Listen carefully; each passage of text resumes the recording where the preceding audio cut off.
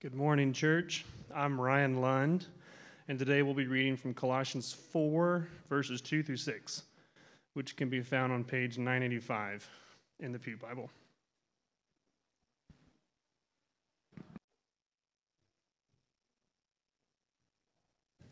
Hey, it is good to see everybody. Let me put this back here I'm going to put it back here and you can fix it later. All right. Hey, if we haven't met, my name is Chris. Glad you guys are here. Let me just pray for us one more time, and then we'll look at this passage together. Let me ask for God's help. Jesus, we come to you now. We've all had not just different mornings, but different weeks. Some things have been amazing, and all of that to you.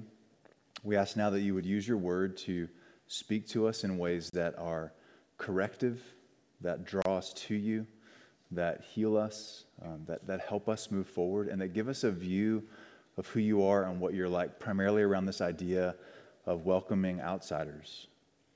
I just prayed this morning that we could sit in the reality that everybody is outside of your grace on their own. No one can merit salvation or love. No one deserves your grace. All of us have open, receptive hands. So those who've known you for 60 years, would you remind them afresh that they once were outsiders? For those who are outsiders now, who wonder if there's hope, would you draw them to yourself? And would you speak to us? We welcome you, Holy Spirit. Move and work in our hearts in Jesus' name. Amen. Amen. Well, hey, if you are new with us or have been gone for a little bit, just by way of hospitality, let me kind of tell you where we are in this series. This is the last week of a 7-week series on transformation, about how change really happens and what God's actually doing to draw us to himself and not just give us more information to follow or give us rules to obey, but actually literally change us from the inside out. That's the message of Christianity. And so we've been walking through Colossians chapter 3 into now chapter 4 for a number of weeks, just kind of circling around these ideas of how are we changed, what do we do to engage in that change, how do we live out this change. And I've heard two things this week that I think both are true and they're kind of competing. Somebody loved me enough to say, hey man, you're actually more clear than you think you are, so don't do such long introductions. Which I think he meant it as a compliment. I heard both sides. I heard like the corrective and the compliment. I also was with a guy and he said, hey, I've been there every week. I've been in the membership class.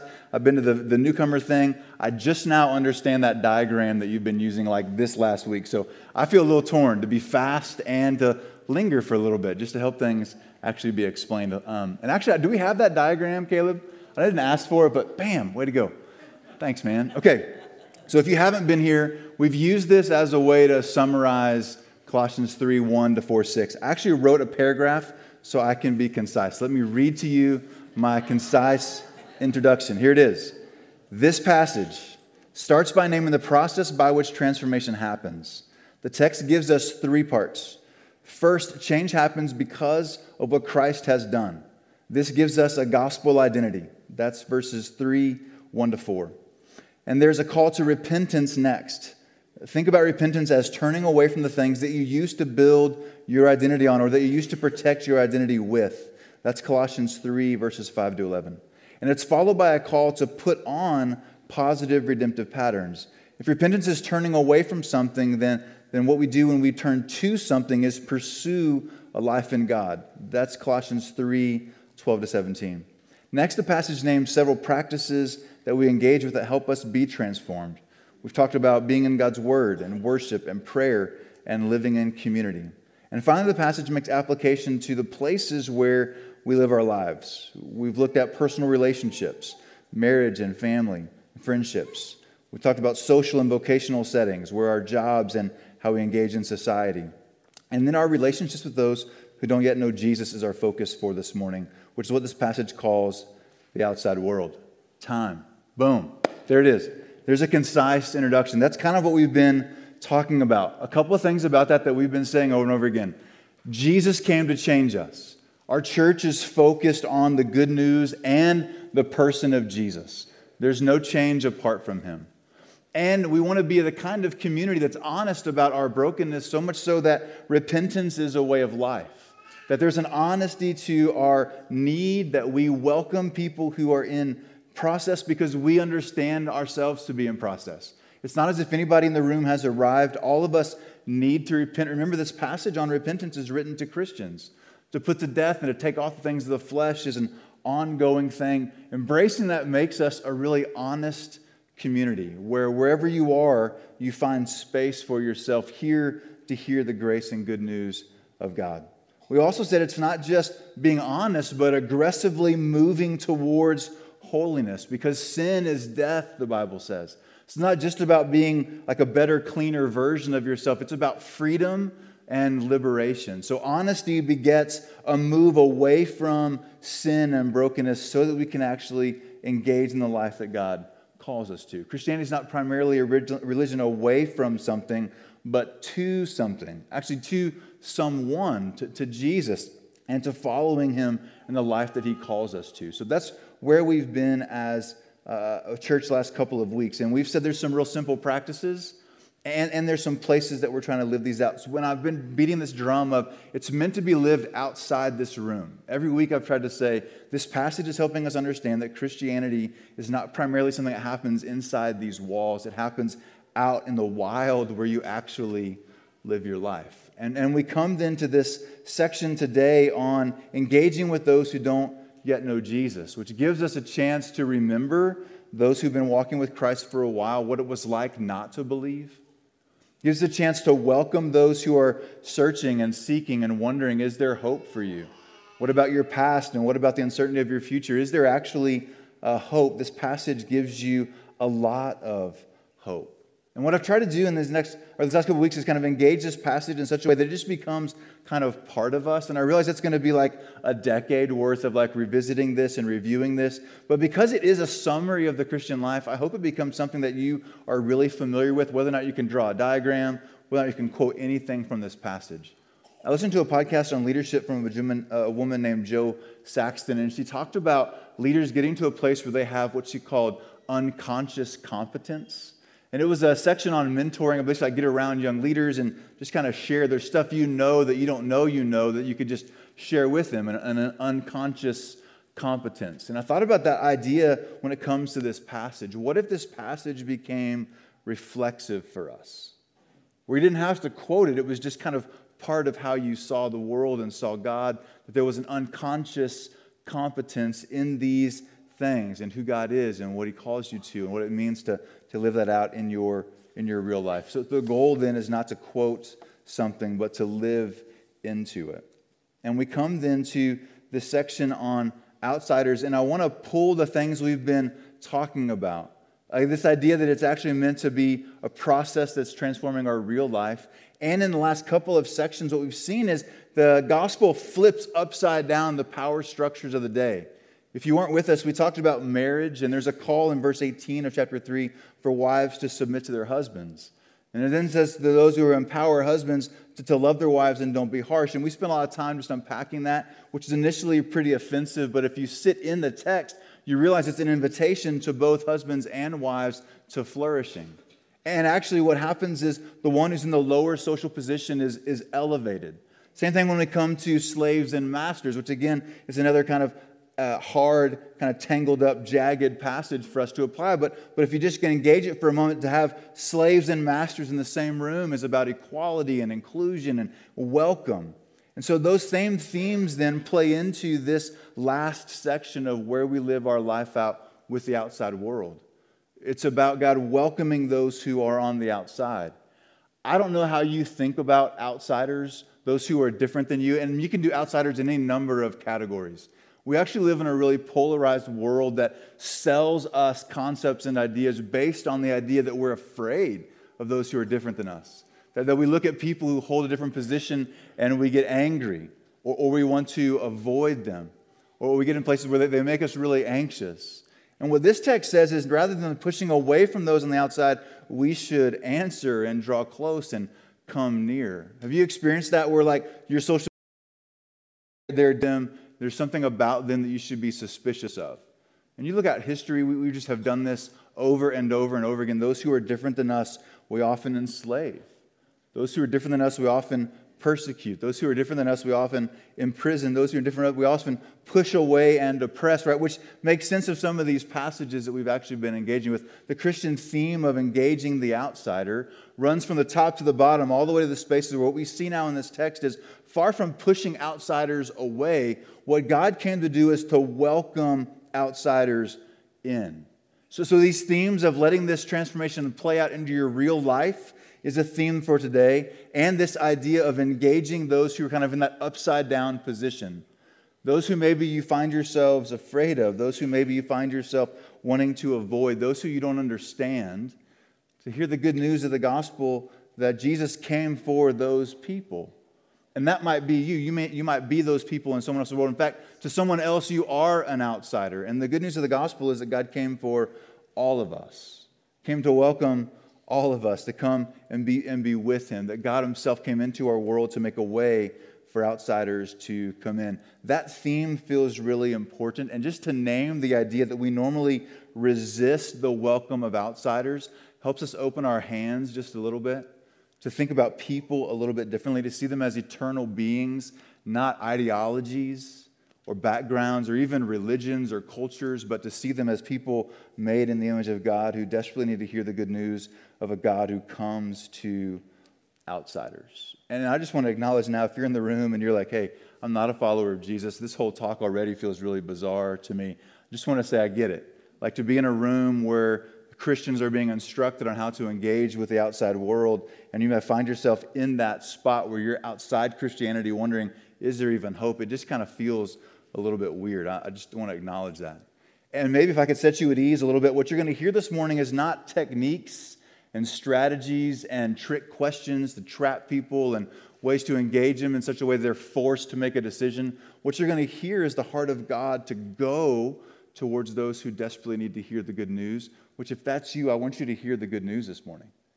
I realize it's kind of strange to kind of hear a talk to Christians about how to engage outsiders if you are on the outside, but I want you to actually feel welcome because there won't be like tricks and tips. I actually was laughing this week thinking about some of my early like jobs. I worked at Chuck E. Cheese, which was fascinating, and lots of moral character building that happens inside a mouse costume. That happened when I was in high school. And then when I was in college, in the breaks between semesters, you just have a short little window there, so I would find just kind of random jobs. And one winter break, I found myself selling stuff at a kiosk in a mall. So if you can go now to December 14th, 15th, you're not sure what to buy, you're walking down the aisles of the mall, and there's all these like seasonal little booths there in the mall.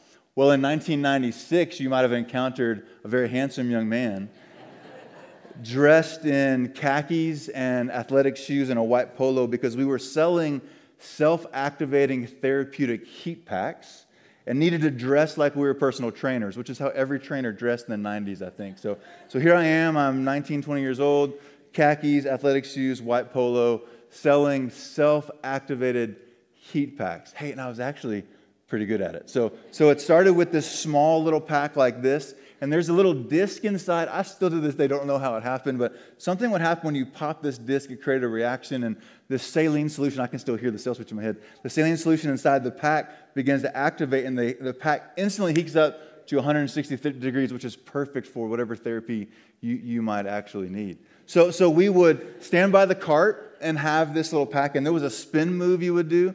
So if you saw them coming this way, you'd have your back to the cart, and you would turn into them. You kind of block their traffic and go, oh, have you seen this yet? And if you did it well, you would actually put it in their hand, and when they gripped it, they would activate that little disc. And it was like, sweet, because now this thing moves, and it's sort of like a clouded color, and it gets hot all of a sudden. And then you would leave it in their hand if you were good at it, and go, hey, do you ever have aches and pains? We don't just have this little hand warmer, which you could use for hunting and fishing and all kinds of things if you have arthritis, but we actually have some larger ones. Come with me this way. You leave this thing in their hand, they're just standing in the mall like with this little pack, so they have to follow you over to the cart. They come over to the cart, and as you kind of talk through this, you talk about all the options and all the needs and how you understand their pain. If you can get this thing on the back of their shoulders, it was an instant $60. You could sell them this thing if they would feel it. But you would get them over there, and the best thing to do was to kind of lean softly on the cart, lower your voice just a little bit, So they had to come close a little bit. And as they're coming close, you just begin to connect with all their therapeutic needs and tell them you have a size for every need that they might have.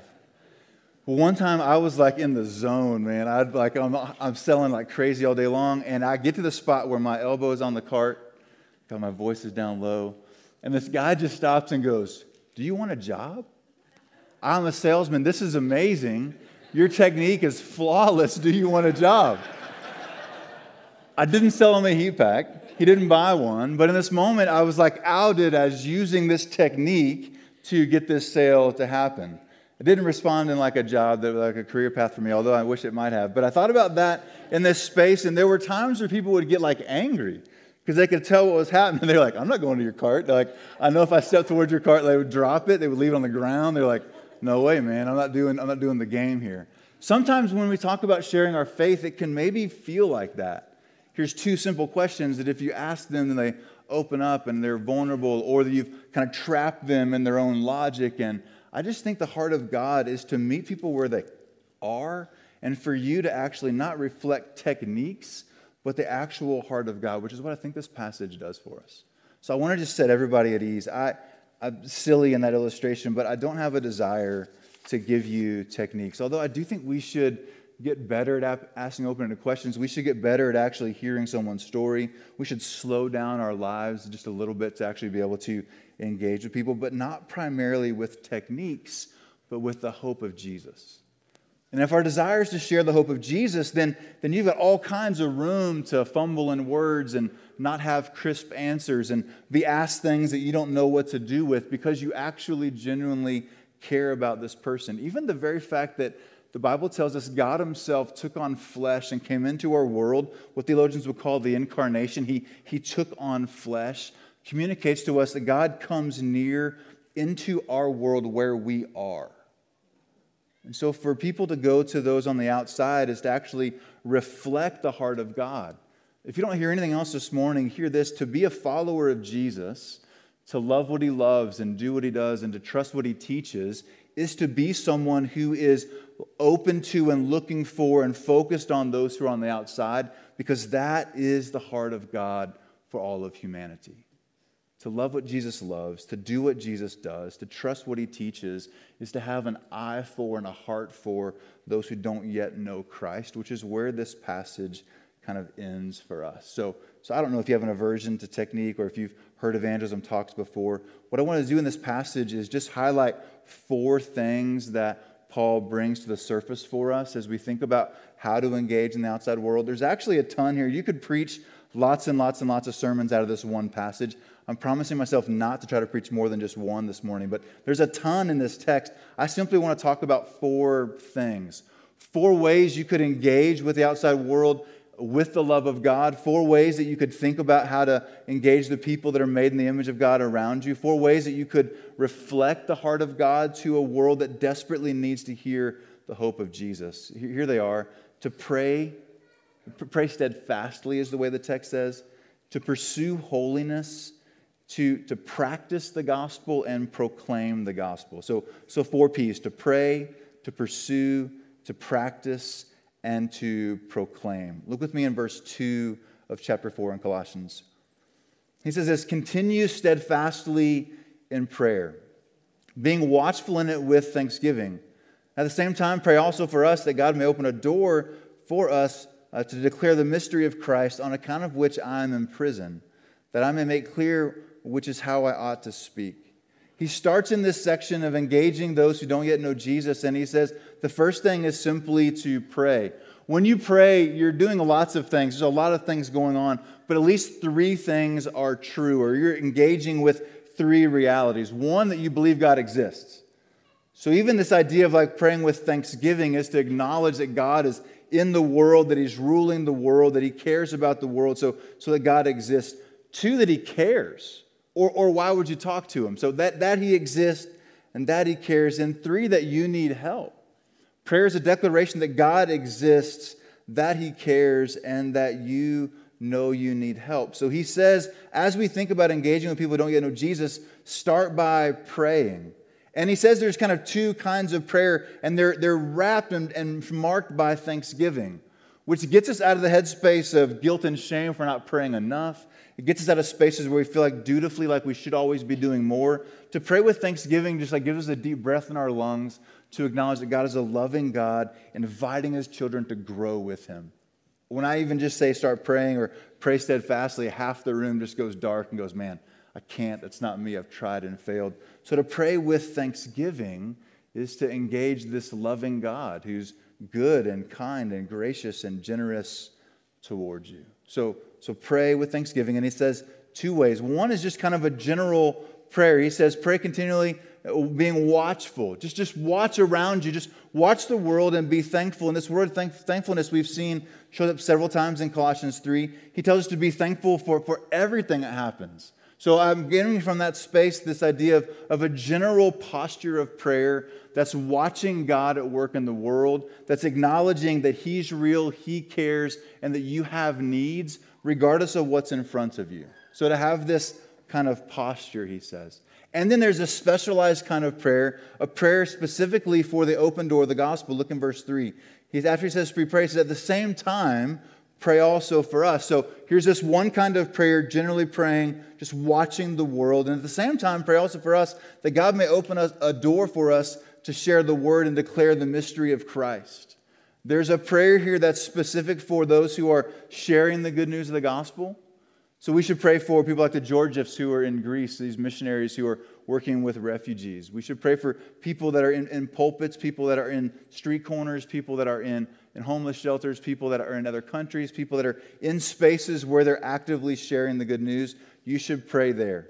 But it actually involves all of us. If you go down into verse 6, he actually says that we also should be in a space where we're able to give an answer to people as they ask. So it's not just a prayer for those people to do that professional thing. Remember, Christianity is not bifurcated in this like supreme spiritual thing and then this secular common thing. It touches all of life.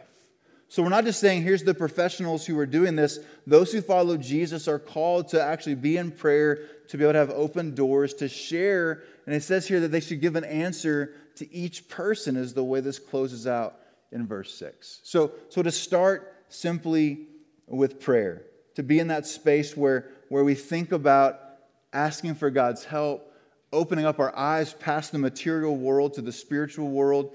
Prayer gets you out of the rut of the mundane, that everything is just what you can see and touch. Because when you stay there, you see people as commodities, people to be used. You see them as competition, people to kind of be resisted.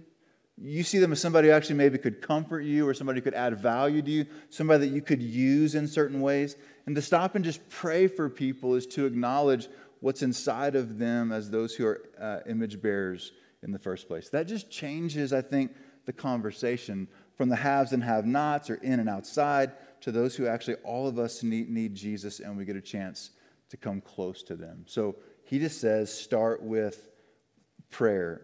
It's something we focus on as a church. Remember, it's one of those practices that we named earlier a couple of weeks ago in the series. It's why we have a prayer gathering on Wednesday. It's why we'll gather on the first Wednesday of the month. It's why we gather on Thursdays over the lunch. It's why we take time in our service to pray, to actually just stop and be a people that remember that God's real, that He cares, and that we need help. So point one, pray. Secondly, he says to pursue holiness. And maybe you're looking at this and you say, hey, I didn't see those words in there. Let me take you back into verse 2 of chapter 4. He says, continue steadfastly in prayer, being watchful in it with thanksgiving. This word watchful is key. Of course, it means to just look around you, but it also, in the Greek, has this sense of like wake up. Like have your eyes opened. Like think about what's happening. Come out of the soberness or this kind of like sleepiness into a more sober state. To wake up is the way the word can be translated. And then in verse 5, he says, to walk in wisdom towards outsiders, making the best use of the time. And if you're familiar with the Bible, maybe in your mind, your heart kind of kept going to finish that sentence, because the days are evil. Did anybody else do that? Make the most of this time because the days are evil. That's the way Ephesians finishes that verse. We've talked a couple times about the parallels between Colossians and Ephesians, both letters written to new first century Christians who are wondering what it means to live out their faith. And what you see in that text is a call to wake up and a call to walk in wisdom because of the sinfulness of the world around us, that not is just those people, but it's also inside of you. So maybe just flip over a couple of pages to Ephesians chapter 5. It's on page 978 if you're in that Pew Bible.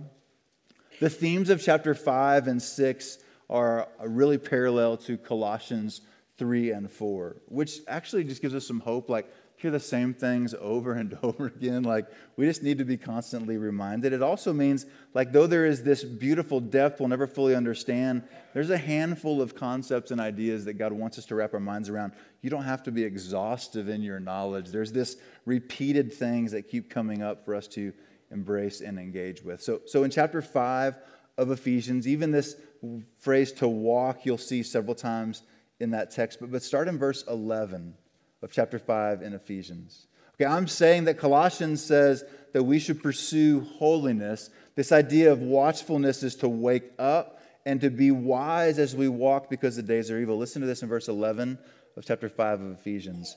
Take no part in the unfruitful works of darkness, but instead expose them. And he says that because we're tempted to take part in that. It's how we've learned to live. It's how we built our identities, right? Remember this identity in Christ? We stop and repent of ways we've also built our identity in other things. And he has this long list in Colossians. You'll see similar list in Ephesians. So he says, take no part in the unfruitful works of darkness, but instead expose them. For it is shameful even to speak of the things that they do in secret. But when anything is exposed by the light, it becomes visible. For anything that is visible is light. Therefore it says, awake, O sleeper, and arise from the dead, and Christ will shine on you. Verse 15, look carefully then how you walk, not as unwise, but as wise. It's exactly what we see in Colossians. Making the best use of the time because the days are evil. Therefore don't be foolish, but understand what is the will of the Lord. And don't get drunk with wine because that's debauchery, but instead be filled with the Spirit. And he's going to go on to give us this list of commands.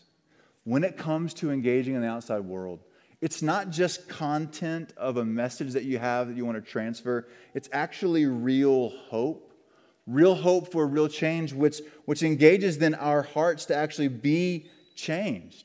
To pursue holiness is not an option for a follower of Jesus for tons of reasons, but in this text we're mindful that because to not do that and to reflect a darkness with our lives while we use words that reflect light is incongruous to those around us. It doesn't fit, it doesn't have any integrity, it's not at all consistent.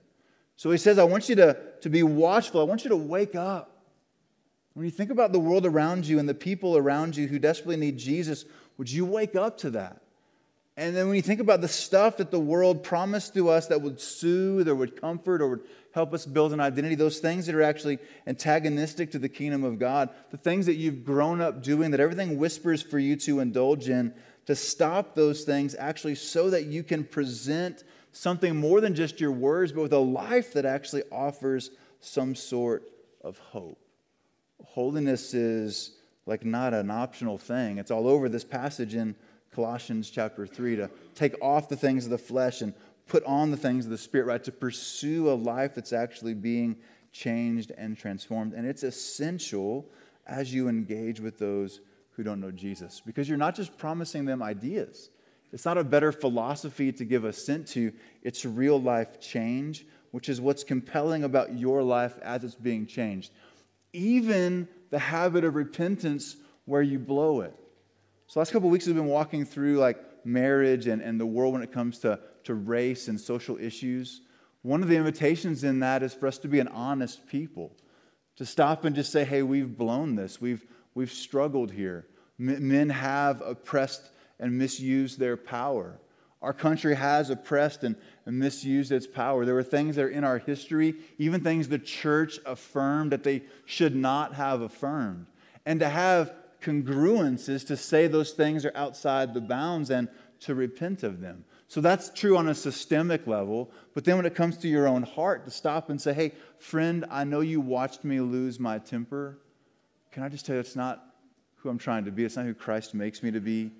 Please forgive me. I didn't show you very well what it means to actually be a follower of Jesus. In fact, I'm really struggling in that space. Because for so long, anger is how I engage the world. And I'm being healed of that, but I'm not fully healed yet. to rescue and save those who could not save themselves. And we were dead in our sins and trespasses, alien from God, resistant to Him, even His enemies, the Scripture says. And for us then to repent is to turn to Him. That's the first move of the gospel as we embrace it and receive it. So to continue to practice that is to proclaim the good news of the gospel. When you think about engaging the world around you, this text would have us open our eyes and wake up to what's real. The realest thing about people is not what's on the outside of them, but what's on the inside of them, that Jesus came to actually heal and redeem. And in that space, then, even your repentance is a space where you're pursuing holiness. This idea of staying awake and kind of that being about resisting evil, we see a couple other places as well. We see it in the Garden of Gethsemane, which we'll talk about in just a few weeks as we get ready for Easter when we come to Good Friday. You'll see Jesus in the garden say to His followers, hey, would you stay awake with me and pray, He says. Pray and stay awake because there's evil coming, He says. And they struggle to stay awake. If you know the story, they keep falling asleep. And He keeps coming to them like, hey, wake up. Would you stay awake with me? There's a call to wake up, to have our eyes opened. And because of God's grace, it's not a shaming call. It's an invitation to what is most heart and mind. Because the lies of sin are deceptive. They're not real. And I know that they feel so, like pornography kind of feels like intimacy, but you know that it's not. Soothing with alcohol kind of feels like getting over a hard thing, but it quickly comes back. Using anger to push people away so you feel safe is actually a destructive pattern. It feels powerful, but actually has no power to bring about lasting change. There is an illusion to the things that our world promises to us will actually make us whole, and to just wake up to those. So that when we encounter people who don't know Jesus, it's not our ideas versus their ideas. It's transformation. It's new life. It's liberation. It's healing. It's actually holiness that Christ came to see us engage with, right? To actually be healed from the inside out. So pray steadfastly, pursue holiness. And then number 3, to practice the gospel. I get that from verse 5, and we've kind of talked about this a little bit already, but he says to walk in wisdom towards outsiders, making the best use of the time. To actually practice the wisdom of the gospel. To practice an identity in Jesus. To practice repentance. To practice putting on the things of the Spirit. To practice the word and prayer and worship and community. To practice living out our faith in our most intimate relationships. To practice in our jobs and in society this transforming power of God. To actually practice those things and to walk in that way in the world makes the gospel compelling. It not just like proves it, but it helps people understand how it fits. How does it work? Is it practical? Would it make any difference? Would it make any real difference?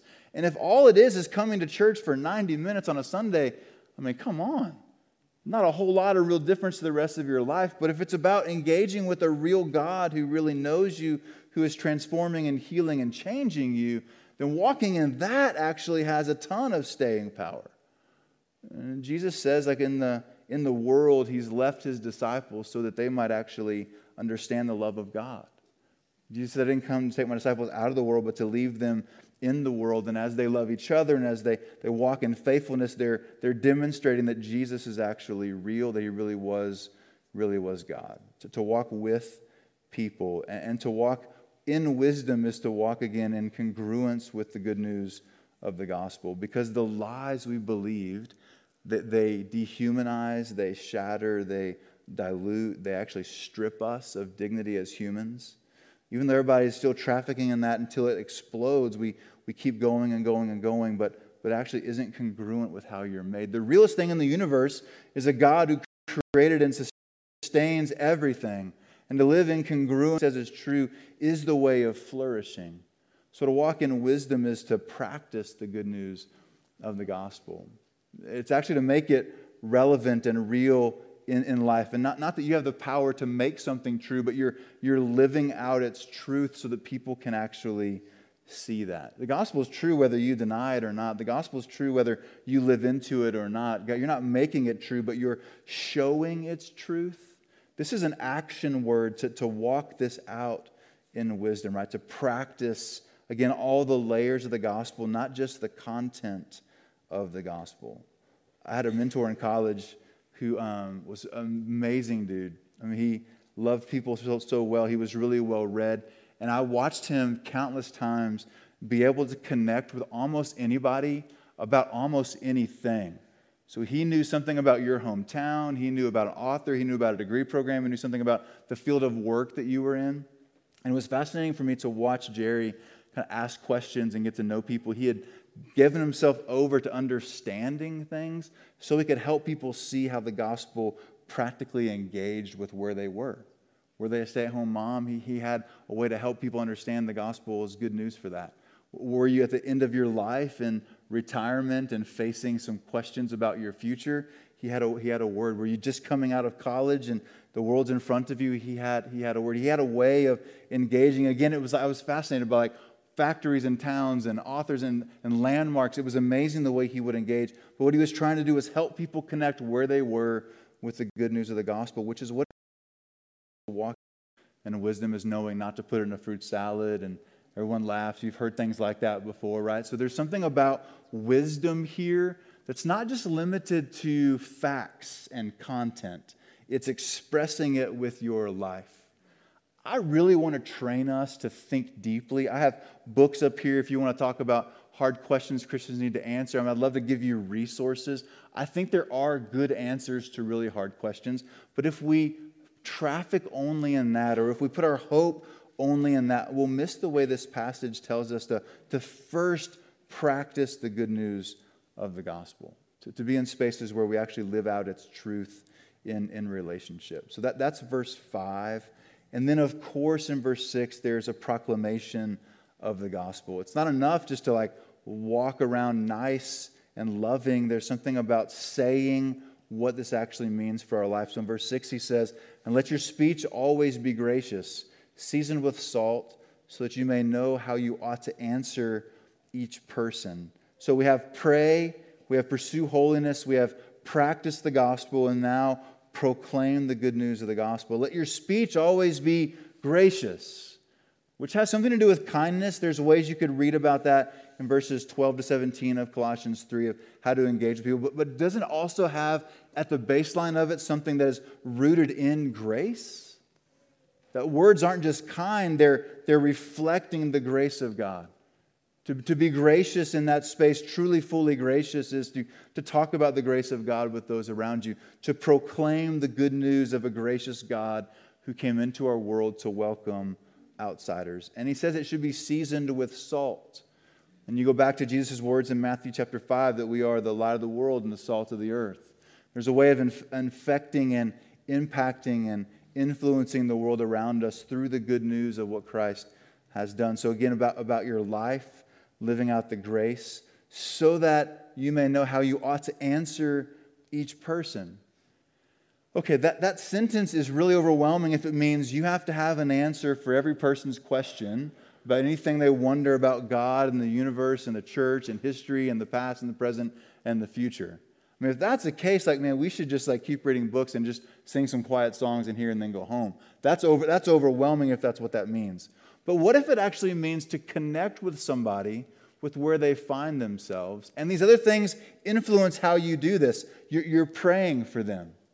You're letting actually the Spirit of God work in your heart and in their heart.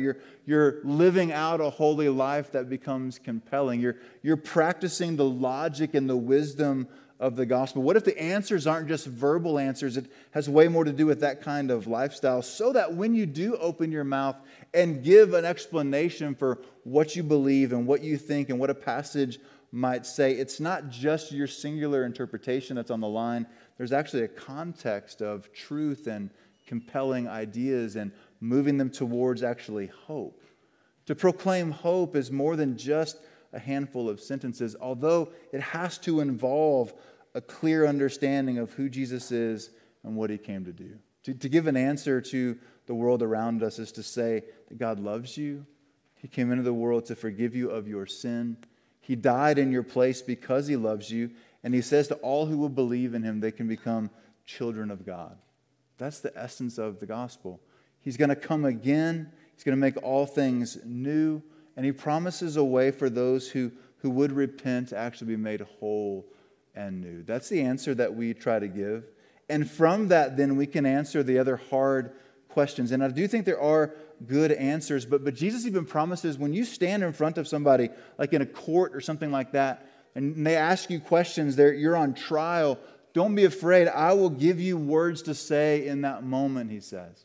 So regardless of how deep you think this goes as far as how many answers you need to have, there's a promise Jesus gives his children that he's with them and he provides answers and information and helps them know how to actually engage with those around them, which takes a ton of pressure off. And especially those other three things are true. Even when you don't know, you can humbly just go, man, that's a great question.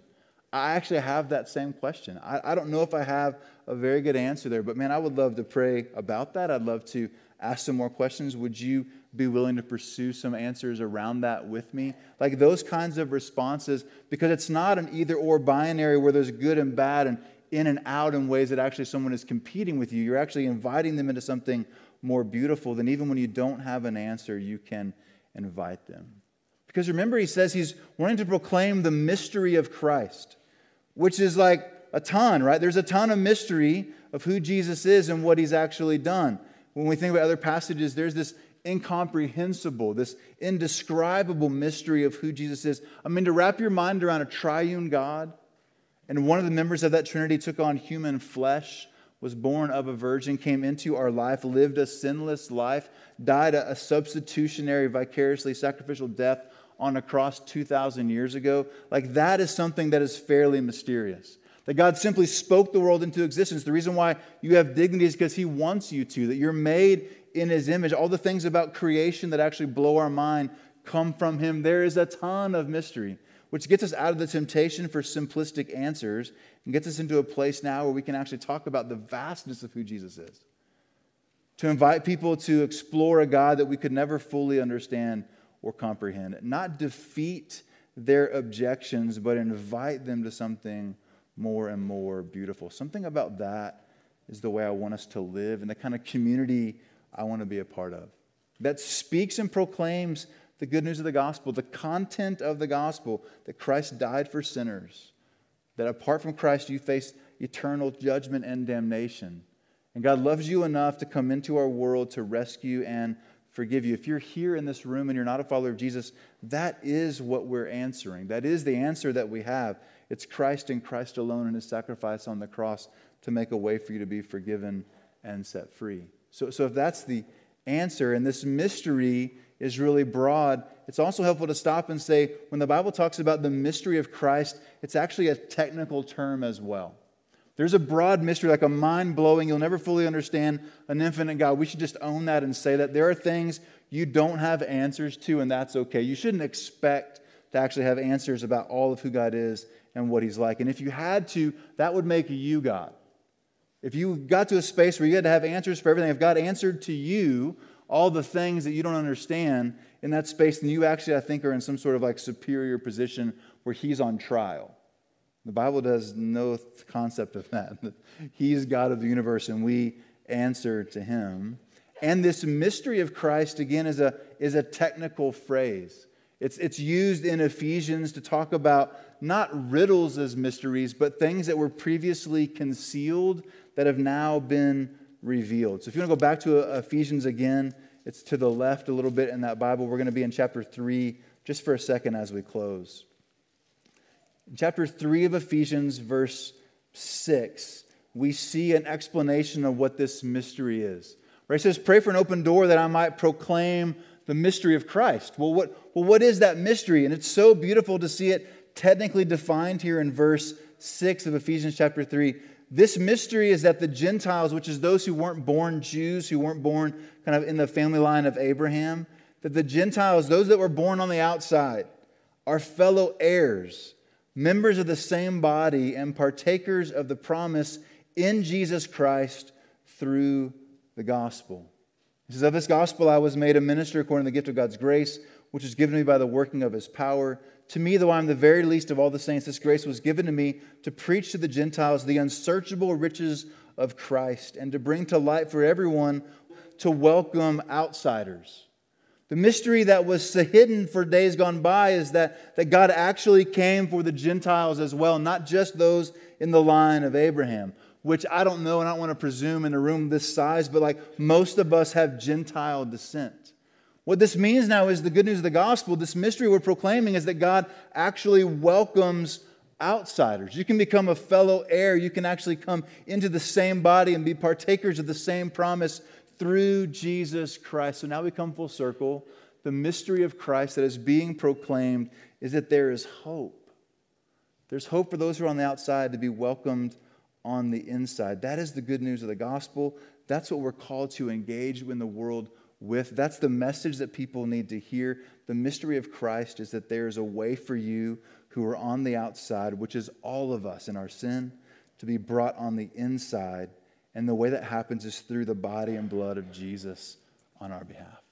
So we take communion every week to celebrate that reality, to stop and to wake up and to remember and to come awake again to the news that God is the kind of God who rescued and saved us. We were on the outside and He brought us in. And it's a message to you who wonder if it's too late, if you've gone too far, if there's any hope for you or for your parents or for your children or for your coworkers or for your neighbors.